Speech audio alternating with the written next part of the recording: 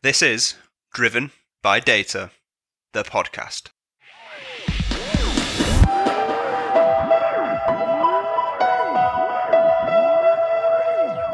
Welcome to Driven by Data, the podcast, brought to you by Orbition Group and hosted by me, Kyle Winterbottom.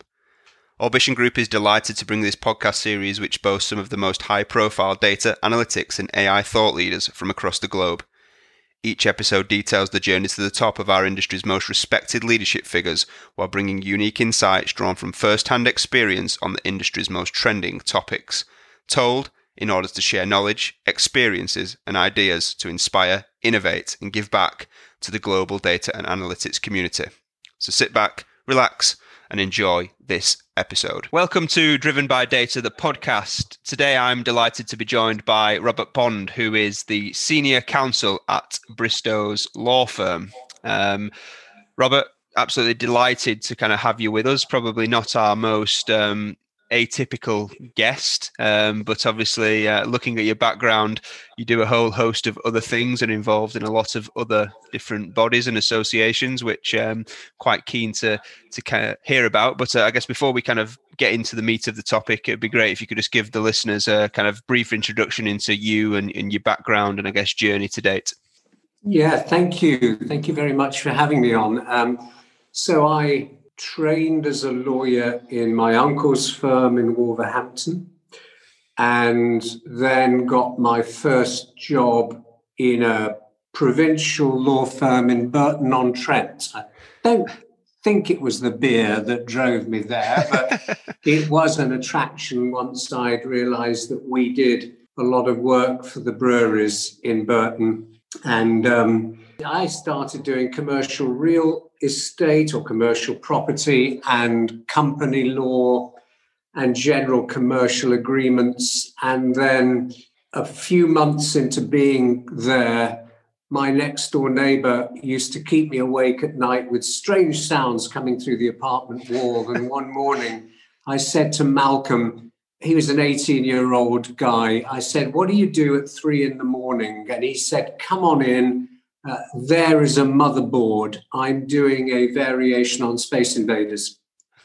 And we talked about arcade games because that was the industry he was working in, was, you know, the good old-fashioned fruit machines. But he needed a company setting up, and he was my first client. He then got a deal for Invaders Revenge, as it was called, and it was a really successful tabletop game that you could play in pubs back in the early 80s. And from him, he introduced me to the guys called Domark that then became the guys that did Tomb Raider. And so I had a whole period during the 80s when I was really a computer games lawyer. So it was intellectual property technology. And then lo and behold, we had our first Data Protection Act in 1984. And I remember looking at that and thinking, well, my clients are already collecting loads of information about the parents that buy the children games and so on. And they're already thinking, what could we do with this data? It might be an interesting area to focus on, not realizing that, 2 decades later, I would not be doing anything other than data protection. So in 1998, I did my first global data transfer agreement for Electronic Arts. And then I was in a US law firm, and we had a lot of clients in the Midwest and a lot in life sciences. And so I ended up doing a lot of data transfer issues and patient data type issues for companies there. So it was happenstance that I got into data protection. My friend Malcolm, my next door neighbor, went on to make a lot of money and then became a serious investor in the games sector.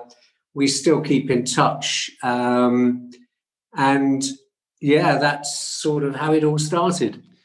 Nice. So, as I said at the start, not our atypical guest, but to kind of surmise, it kind of seems, interestingly enough, a lot of the people I speak to that end up in leadership positions within the world of data, whichever side of the coin they're on, that they kind of normally do that by chance, and come from another kind of area. So there's nothing too different in that respect. But I think obviously part of the Data IQ 100 this year as well, which I'm not too sure, but I can't imagine that there's many other legal professionals in that list. So yeah, I guess one of the reasons we were kind of excited to have you on, Robert, was if I look at the industry that we're in, and over the last 10 years, and especially the last 5 years, where there's been this huge kind of increase in businesses starting to go on that journey from a data and analytics standpoint, and all the buzzwords that we hear now around, data science and AI and machine learning. And there's always that, focus has been in that camp and started to detract away from a lot of the more foundational aspects of data, like the privacy and protection, like the governance and all that type of stuff. But I think we've seen recently, especially over the last 6 months, this resurgence, I guess, around data management practices and privacy topics and issues and all that type of stuff, and obviously the rise of data ethics. So starting point would be great just to kind of pick your brains on that and understand, why do you think that is from your perspective?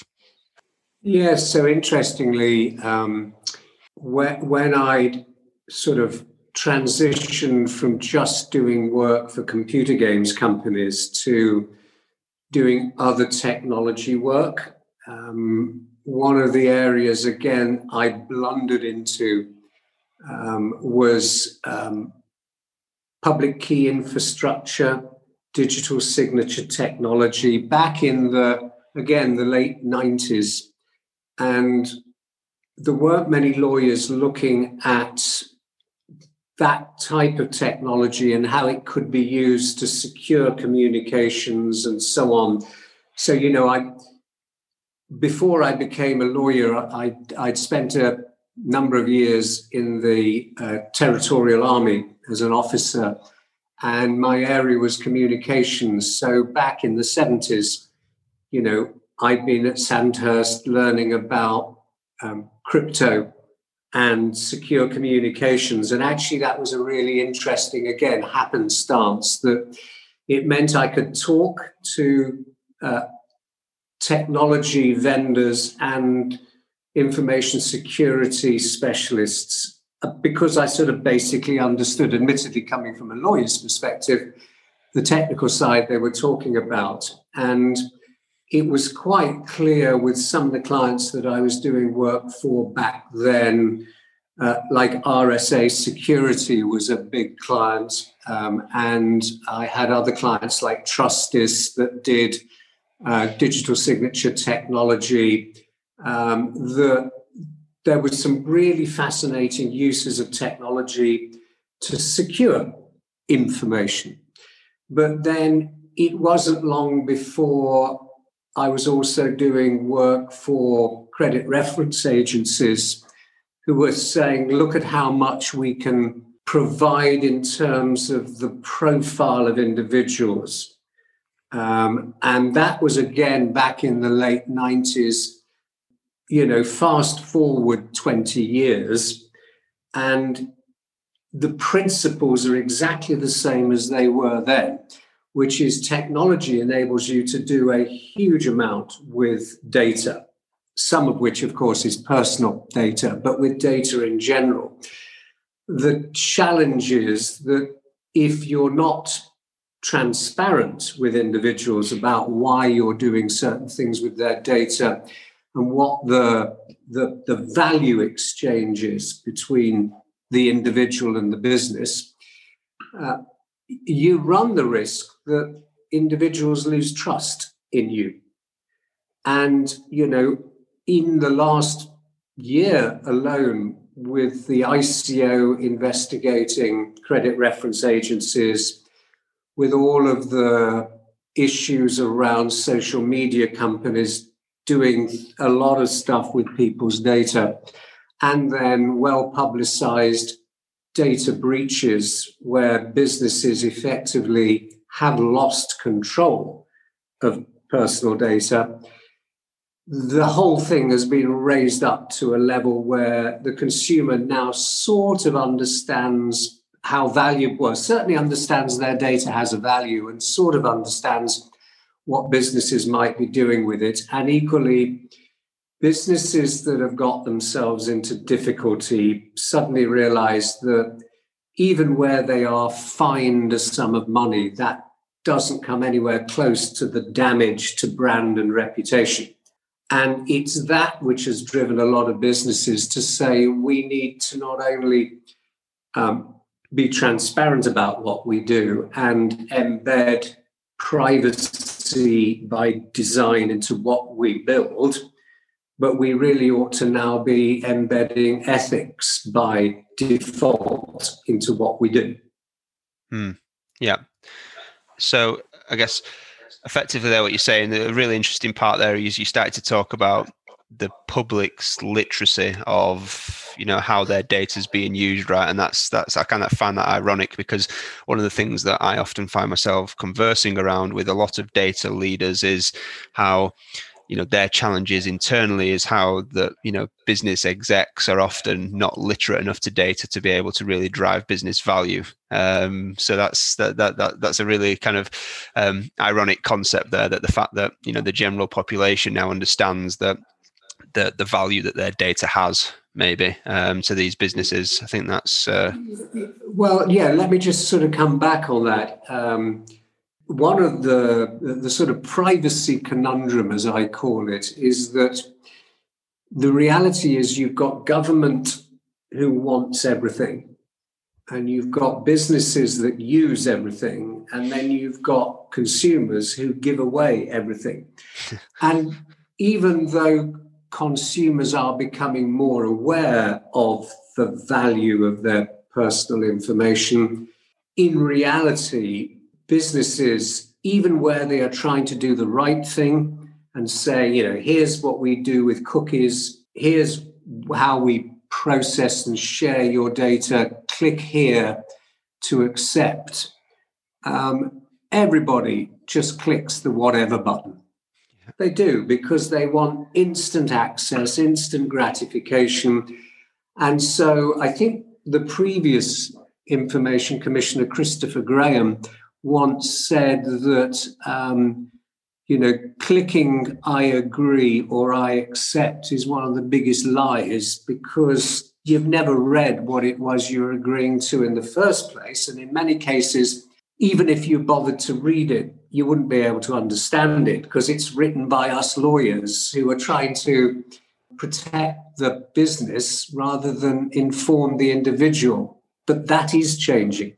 And we are seeing more businesses going, do you know what? If we actually were transparent and were innovative in the way we get permission to do what we want to do, then we've got data that is actually valuable rather than being toxic. So I guess effectively what you're saying there is the literacy of the people has, to a certain extent, kind of increased, and because of that, companies now are probably a little more apprehensive around the consequences of kind of getting that whole privacy piece wrong. But a lot of organizations still try to tie the consumer up in a lot of lingo so that, it's kind of, even if they did read it, they probably wouldn't understand it too much. But now we're kind of moving away from that somewhat to, organizations trying to innovate by just being very open and honest about how they're going to use your data, which obviously that can only be a good thing, I presume. I'm no lawyer, Robert, but it sounds like a good thing. Yeah. Well, do you know, there's we lawyers tend to use still Latin language, etc. And I'm still amused, and I saw this the other day with a website for a local business down here where I am in Devon, where they'd obviously had the website revamped, lots of pretty pictures and very slick. But unfortunately, their privacy notice was still in the web designer's Latin language.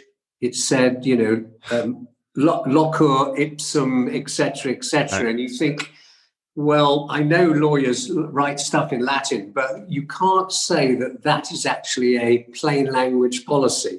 What's worrying is, of course, the business hadn't even bothered looking at what it was saying.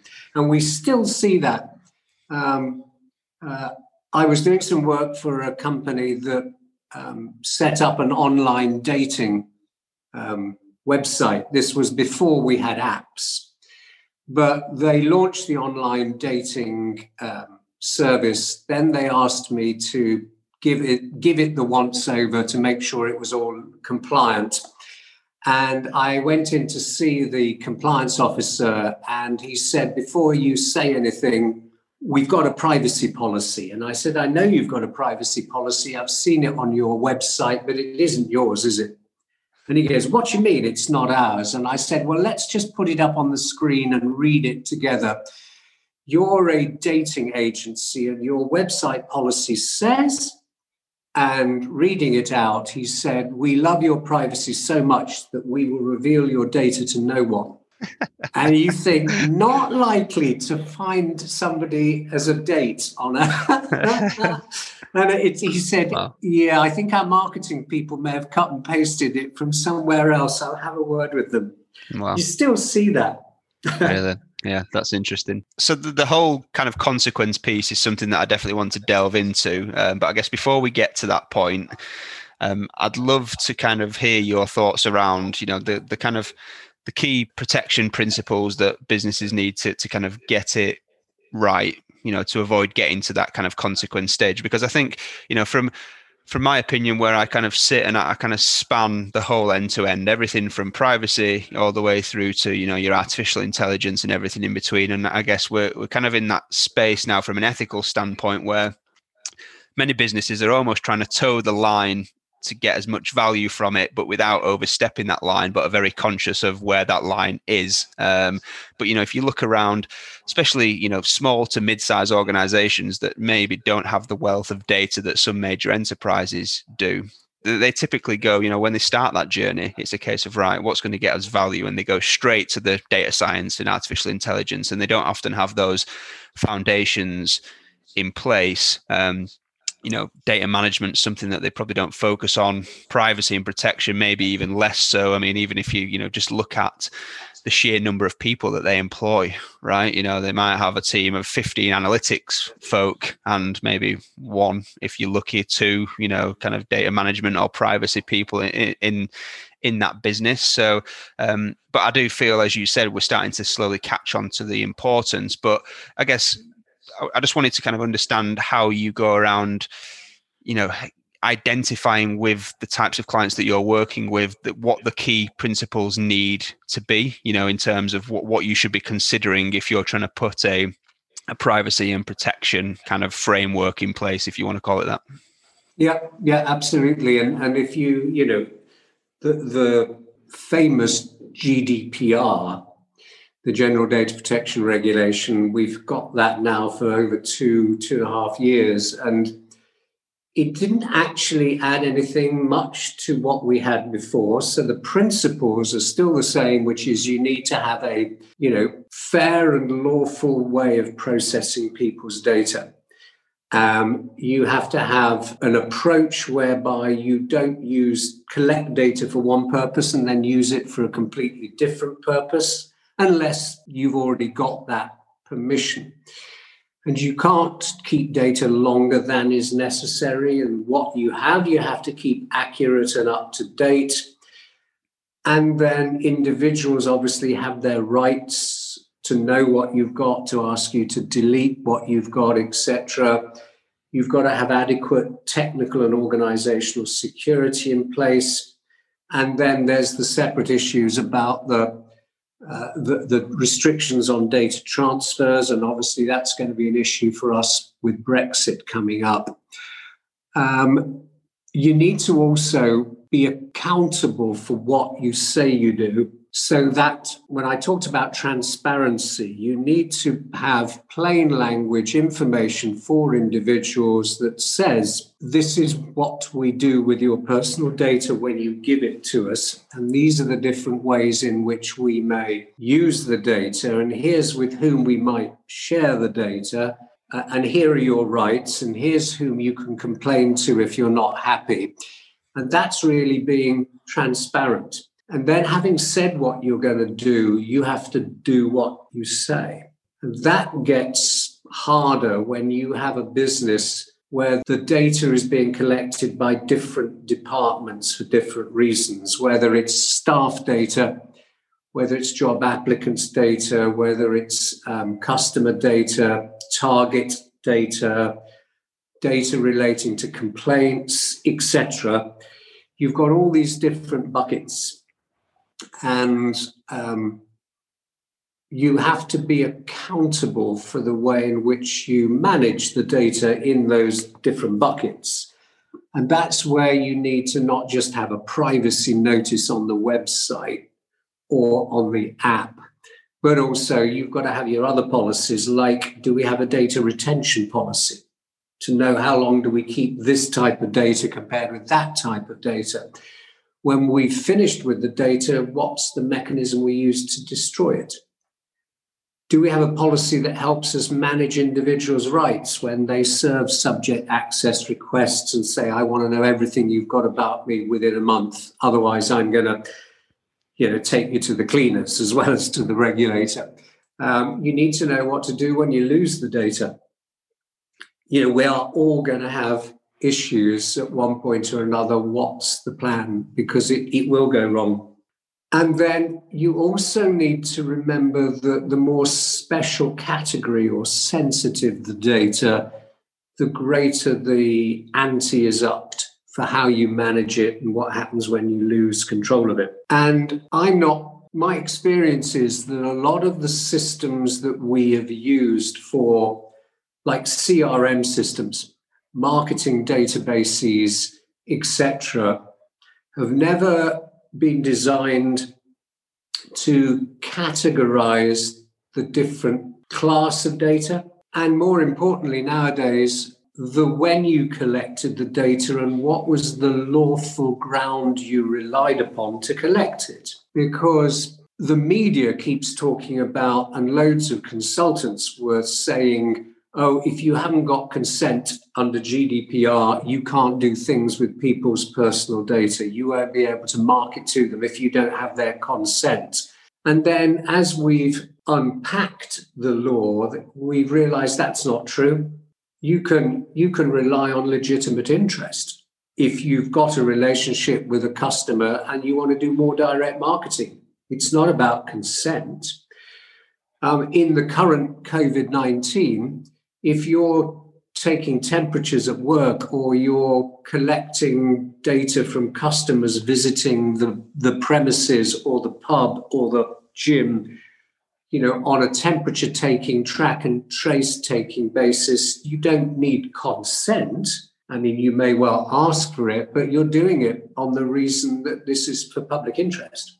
So we need to know that there are 6 different lawful, or as one of my clients calls it, awful grounds for processing. And it would be lovely if your system told you that data that we collected from Jim, who is now complaining about it, we got with Jim's consent. But that information that we've got about Jim, we got from his social media account because he put it in the public domain. And then when Jim exercises his rights and says, I want my data ported from your website or your database to a competitor's, you can go, well, not all of it, Jim, because the law says you only have to port the data that you collected either with consent or for contractual necessity, not where you got it under legitimate interest or public health or vital interest, etc. But my experience is we've never compartmentalized the data in that way. So to sum up, where I think we haven't got it right is that we don't really know our data estate. We've got all this stuff, these data lakes or these data reservoirs, but we don't actually know which tributary it came down to get in there.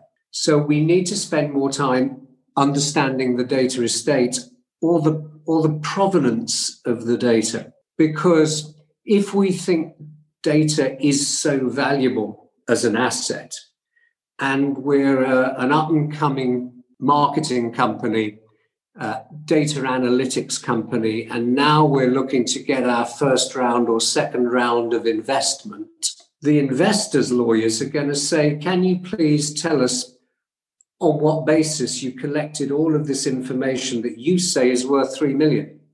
Because from what we can see, your privacy notice doesn't even make legal sense. You don't seem to have a policy around data retention. You don't have very transparent permission language. So we're not actually sure it's worth 3 million. And I've used that argument, for a client many years ago who was looking to buy a company from the liquidator that had gone under. And the liquidator was saying, look at all this customer data they've got on their affinity schemes and so on. You think about the companies going into administration right now. And I was looking at this and saying, you're telling me that this is all worth X, but you can't actually prove that your website policy ever gave you permission to do what you're doing. So we're not paying you X. We might pay you a bit of Z. And so that could be your biggest issue, that what you're sitting on may be vast, but it might be toxic.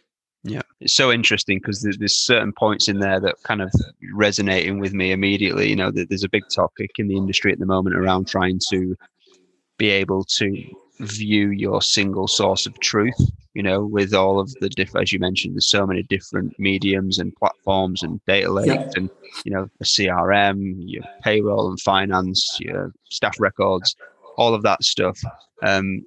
And most businesses, they're kind of on this journey to try and add value, yet they can't see exactly what that data looks like. And the flip side to what you just said there around, potential consequence, especially for a business if it's looking to sell. Obviously, there's a big part of that. It costs to have data, right? So having a wealth of data that might be great if you can use it and it's usable and all of the privacy and protection element is correct. But if it's not, it's a cost to have it, and then I'm sure there's a cost if you kind of get caught with your pants around your ankles, so to speak, for want of a better phrase. So I guess to jump into that then around the consequences, because you started to delve into that a little bit, around what some of the consequences might be if, some of the principles that you spoke about earlier aren't quite right. But I guess I'd love to hear around, some of the horror stories, I guess, around the consequences of what happens when it goes horribly wrong and what that actually means, in a very high level business perspective. Yeah, absolutely. So if you are responsible for managing that personal data, it's not just managing it whilst it's in your system. It's also managing it when it is hosted by third parties or where you are using a third party to do marketing for you or after sales care, call center work, etc. And more than ever now, we need to be looking at the contracts that we have with our external vendors to see if we have contractually tied them down to doing the right thing.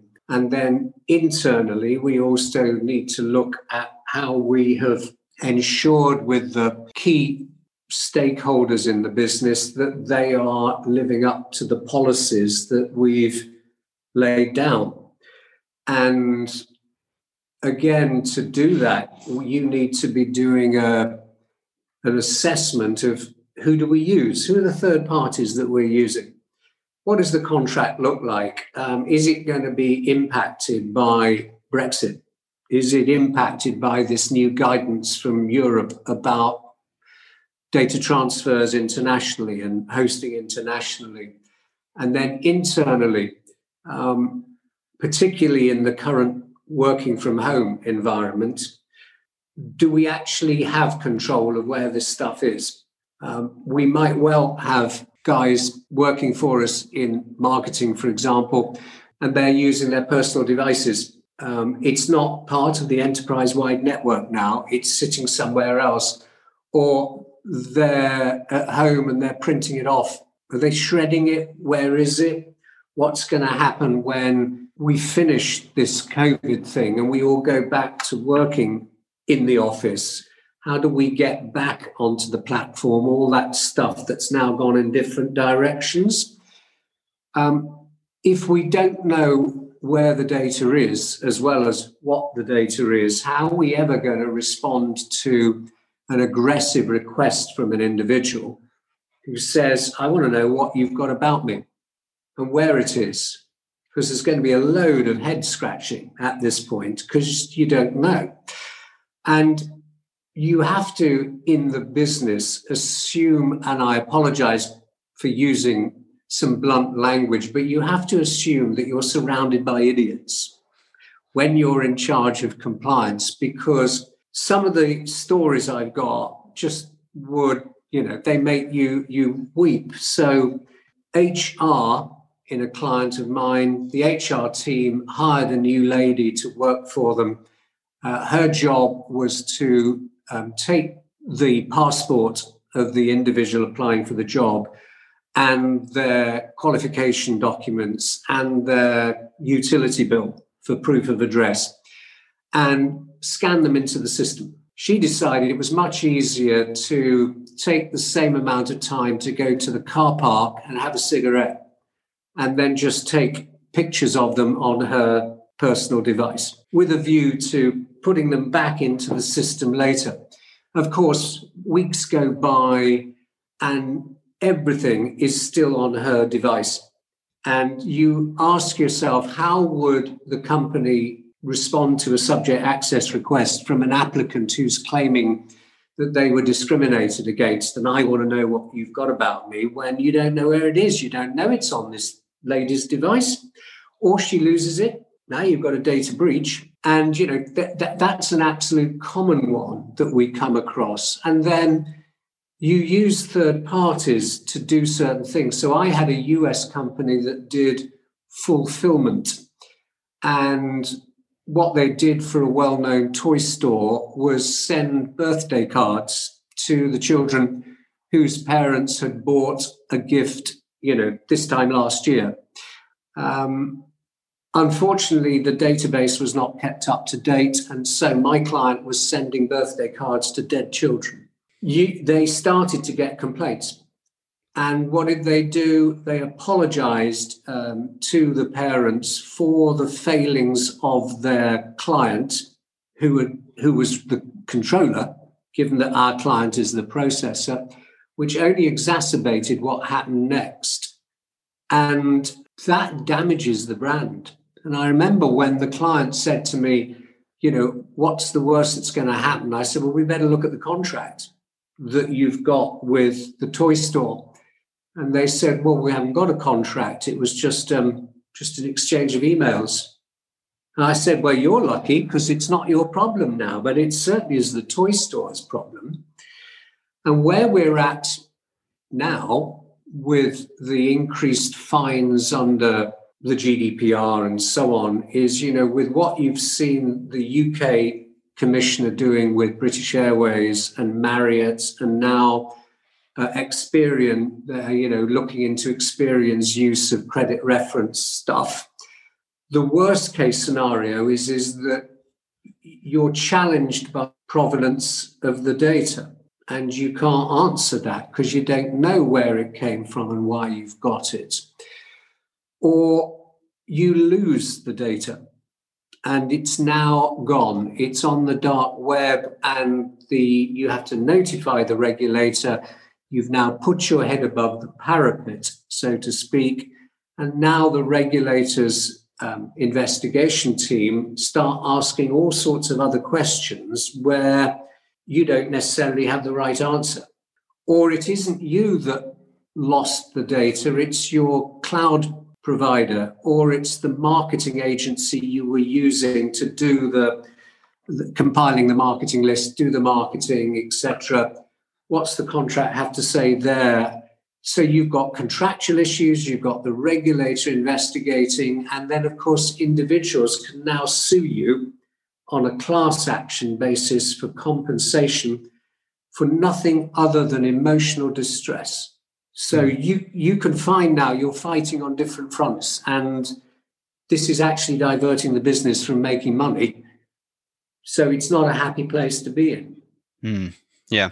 So easy to see why it's such a minefield. We're not talking about only what data you have and how you've come to have that data. We're talking about where that data is, who's responsible for it, with third parties and vendors and things like that.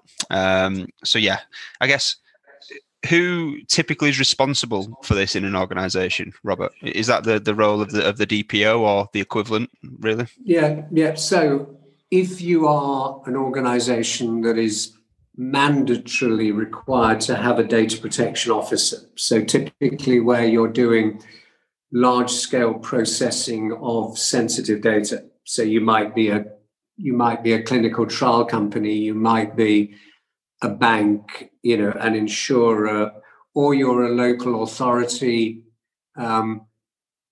or you're doing a lot of processing of criminal record information, you're going to have this data protection officer. And certainly the data protection officer is then the person responsible for managing it. But he or she is not personally liable for that. It is the management of the business that has the liability. If you happen to have a data protection manager or a records management specialist or a compliance officer or a legal counsel, they have responsibility, but not necessarily liability. So it comes back to the board of directors. And there's recent examples where the ICO has gone after, the main director of a company that is doing cold calling, breaching telephone preference rules, etc., which is not quite data protection, but it's parallel to that. And we've seen individuals being personally fined, and in the case of one case this month, or rather last month, November 2020, the director is struck off from being a director again. So there's a lot of personal liability here, as well as the corporate brand issue. Right. Well, so yeah, I mean, obviously the consequences then, there's multiple of them, it seems. We're not just talking about getting a slap on the wrist and a fine. We're talking about also potentially being sued by individuals. We're talking about, obviously what that does to the reputation of the brand, which, I guess inhibits you from maybe making as much money as you could or would have done otherwise, not to mention the distraction of actually having to deal with this internally, and not just from a corporate level, potential personal level, depending upon the situation as well. So there's a lot riding on this. I mean, I know it's difficult to answer, I'm sure, this question, but can you give the audience kind of a general feel for, what type of sums are normally involved when it comes to a corporation being, fined for kind of breaching on this type of thing? Yeah, so the public domain information on the Marriott Hotel fine by the ICO and the British Airways one, they were millions and millions and millions. And there's the right exists for the regulator to fine up to 2% of global annual turnover for certain breaches of the law. So not appointing a data protection officer when you should have done, not having a good record of your processing activities, that sort of compartmentalization of the who, what, when, where, why, and how of what you do with the data. But it can be up to 4% of global annual turnover if you've not complied with data subjects' rights. And that could be not only did you not collect the data lawfully, but you've now lost it. So it could be because of a breach. Or it could be that you're sharing the data with third parties without complying with the international data transfer rules. You're not getting consent when consent is the mechanism you should have been using. So 4% for a big organization will undoubtedly be huge, but it might be crippling for a smaller organization. And, most regulators would prefer to not be using the big stick all the time. But undoubtedly, in the UK, the regulator will pick her battles as to who she thinks she will go after. And it might occasionally be a small organization that has just ignored the law at all levels. And it could be that the consequence is that the business goes into liquidation. It can't afford, it doesn't exist. And that the owner, the director, is then struck off from practicing again.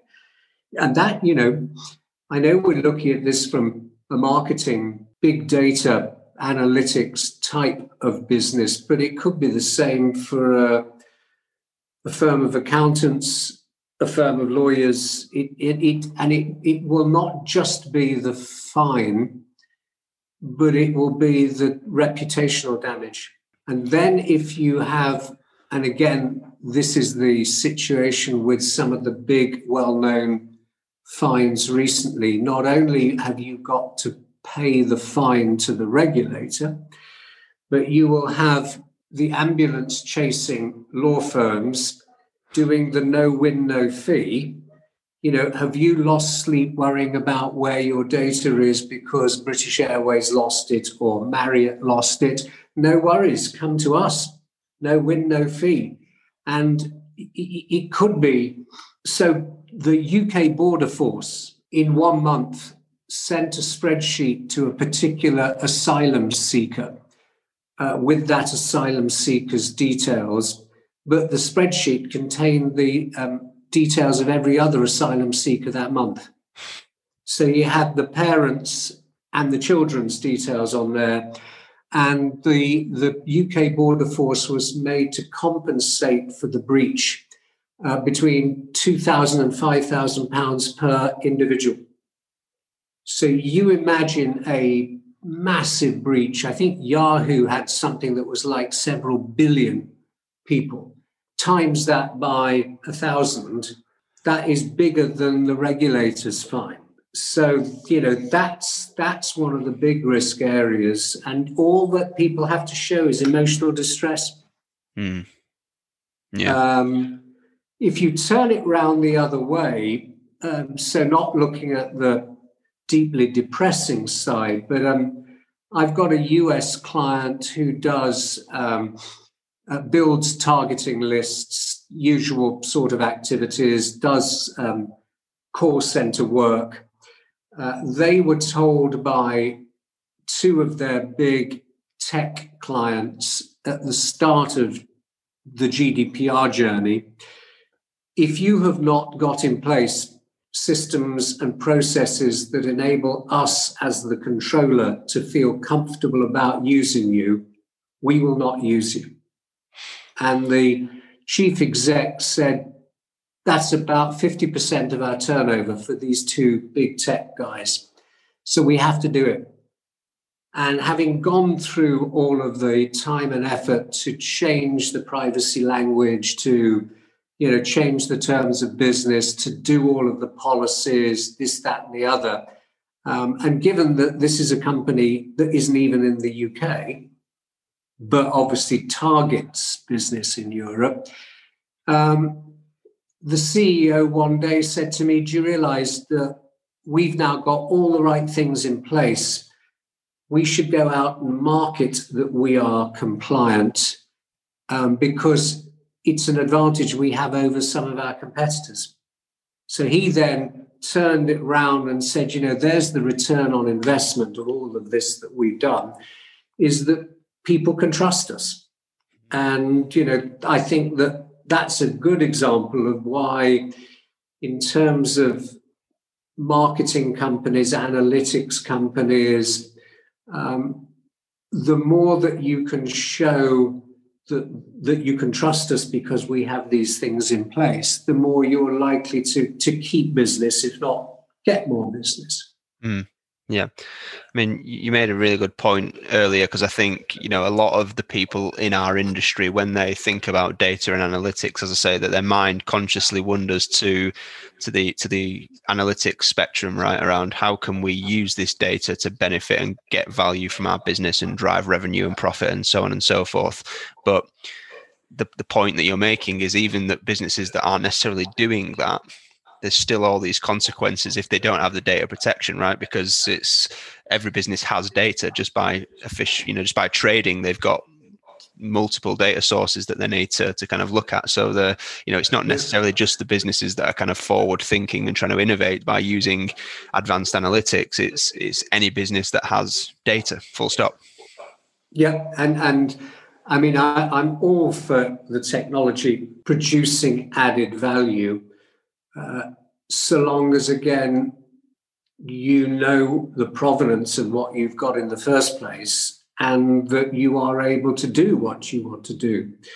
It's interesting that with for example, all of the public health data stuff that's been going on during the pandemic, and with, in due course, the growth in smart roads, smart vehicles, smart cities, etc., there will need to be a greater level of governance. And literally at the end of November, the European Commission announced that they are going to be having a new regulation on data governance to set a standard for how public authorities share data for public good, and how public authorities then also work with private entities for those same purposes. And a lot of the language in there was around ethics. So it wasn't around law, it was around ethics and governance. I understand that the Mayor of London's office is looking at creating a data charter, again, for using ethically publicly available data, like where tourists go spending money or traveling on the tube, in order to predict better tourism settings, or to protect or to improve the network. And again, you can see that this is already happening, and it's a good thing that the authorities are realizing we need to have a structure that makes this lawful. And if you start getting it coming down from the top, it will flow its way down to all of the businesses below. And so, yeah, I think over the next 5 years, we're going to see increasingly more focus on those words, governance and ethics and accountability and so on. Yeah, I mean, obviously that's only going to be a good thing, and I guess we kind of started to creep into my last question, really, Robert. Obviously, the whole world, the word around ethics has become a massive part, and data ethics in particular. When these things go wrong, in your kind of experience, how much of it is due to ignorance versus people going out to try and do something that they shouldn't, if that makes sense? And I guess where does the ethical piece fit in to that? What part does the ethical piece play? So, although we hear a lot about hackers, phishing, malware, cyber criminals, etc., in many instances where we deal with something going wrong, it's more often than not operator error. Right. It's attaching the right document to the wrong email address. and it's gone. And, it's the worst thing you can do is to try and recall. It's not like, damaged goods on the shelf. You can recall those before they've been purchased. But once the data's out there, it is out there, and it's difficult to get it back. And often the operator error it's not malicious. It's just, and probably we've all done it inadvertently, including people in the CC box when they should have been in the BCC, having autofill completing the email address, and it's only after you've sent it you realize, whoops, it shouldn't have gone to, that person, it should have gone to that person. Or we leave something in the back of the taxi. There are loads and loads of instances where it is just a mistake. But unfortunately, it's an incident, and then you've got to go through the process of following your incident response policy. And a lot of what should happen is around having a process and then training staff, particularly training staff to understand how to do things correctly, but also to recognize when something comes in that isn't honest. So we need to also think about the phishing attempts, the unusual email, the this and that. And there are loads and loads of instances where that happens. And also, if you lose your laptop, don't be ashamed that you left it in the cab. Be ashamed that you didn't ring up IT and immediately tell them so they could wipe it. Yep. There's an awful lot where we need to get the message across, not just to the workforce, but to the management. Because more often than not, it's the chief exec who's just been given a new iPad for Christmas and is merrily taking stuff that should be on the corporate device and using it on the personal device. And then it's still a breach when he's lost it. Also, the doing things with the personal data outside of the procedure or the practice or the policy, again, is making people realize there is a consequence to what you're doing.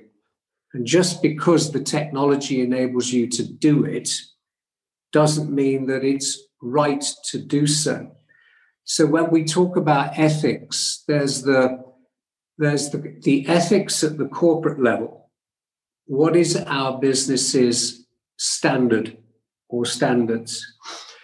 And then what are yours, each one of you that works for us, personal standards? And that does also sort of indicate it's very easy, at the if we ever had an office party again, at the office party to do the selfie and stick it up on Instagram. Everybody's got the party hats on, etc. But in the background is the whiteboard with somebody's master plan on it. We've all been there and done it. So it's having an ethical approach should actually be something that goes right to the heart of the business. That makes sense. And I guess as you talked about there, a lot of the breaches come from human error, just mistakes, nothing malicious. Yeah. On a bigger picture corporate scale, when we're talking about, I don't know, you might be a retail company, you might be a bank. Obviously, they're looking at the data they've got and looking at, right, how can we use this data to kind of market to those customers better to increase our sales or whatever the case may be. In that instance and in that example, again, is that more of an ignorance? Like they're just, as far as ethics goes, is it a case of, well, we've got this and I can use it and therefore I will? And is it just that they're not knowledgeable enough in that area? Or do you think in most cases where those bigger corporate things blow up, it's a case of they kind of know what they're doing, but they're towing the line to see what they can get away with and they've kind of stepped the mark and been caught? It's a bit of both in that the more regulated the business, you talked about banks, they got at least more than 1-2 regulators they have to report to. The more regulated the business, the more likely it is that it has the framework in place, the infrastructure in place to ensure that what it does is on the right side of the line. Businesses that are less regulated may be inclined to go as close to the line as possible because data is valuable. And, that's a constant question that I get is, how far can we push this? And, I don't always want to be the jaundiced lawyer that says, no, you can't. Mm-hmm. And so there are many occasions where you're saying, well, you can, but. And then the but bit is often around what's your risk appetite? Are you going to get away with it? How would you look the regulator in the face if you got caught out? And that's where, again, companies that invest in this try to have as many of the right building blocks in place so that when it goes wrong, because it probably will, they will be seen to have been moving in doing the right thing. Yes, Mr. Regulator, this shouldn't have happened, but it did. But we had all the right things in place. We just unfortunately had somebody that didn't follow the policy. We had a member of staff who made an error or was malicious because, that happens as well. And then you still have there companies that just ignore the law. It won't happen to us. We're only a small business. And if we don't do it this way, we won't make any money and nobody the regulator won't come after us. And then, of course, the regulator might well say, yeah, we are coming after you. And the majority of, most of my clients are trying to do the right thing. They have challenges because often the law is not as kind as they want it to be or as lenient as they want it to be. And when you start looking at the ad tech sector, real-time bidding, the whole use of cookies and so on, nobody knows the exact answer, but pretty much everybody knows what is not right. And so it's, then the business has to say, we not only have to be legally correct, but there'll be occasions where ethically, even though we could do it, should we do it? Yeah. And that was going to be my kind of final point there, really, because I imagine that instance must happen over and over again in business, right? They may be able to do something which doesn't necessarily cross the line from a legal standpoint, but ethically, if this was to get out, goes back to what you were saying earlier around how would that be seen, and would they be able to look the regulator in the face and say, well, we did it because we could, but we know we shouldn't, because obviously there's a whole host of repercussions as far as the brand goes, right? And are people then not going to trust them, and so on and so forth. So, Robert, absolutely fascinating conversation, because I think for me, so different to the type of conversation I'm normally having, and I think it's a huge talking point, and great to have someone with your experience from a legal background that's been able to give us some insight into the ways that organizations should be tackling this and what the consequences are and things to think about. So thank you very much for coming on. Final thing, if there's anyone out there that feels like they may need additional advice or support on some of this stuff, are you open for people to kind of reach out to you? And if so, what's the best way? Oh, yeah. Delighted for people to contact me. You can find me on LinkedIn, or you can send me an email to Robert Bond or robert.bond@bristows.com. Find me on the Bristows website. Yeah. Okay. Happy to help. Perfect. Robert, thank you very much. As I said, it's been an absolute pleasure, and we'll speak to you soon. Thank you. Thanks, you. Carl. Speak soon. Bye-bye. That's it for this episode of Driven by Data, the podcast. I hope you enjoyed it. I'll be back next week speaking with another thought leader from the world of data and analytics. Until then, Please follow Orbition Group on social media if you've not already done so, where you'll be able to subscribe and therefore be made aware of the podcasts as they arrive. And please share, like, and leave reviews so that more people from our industry get to hear and benefit from these too. If you've got any questions or you want to suggest ideas for topics or potential guests, then please feel free to reach out to me. Thanks for listening, and I'll be back next week.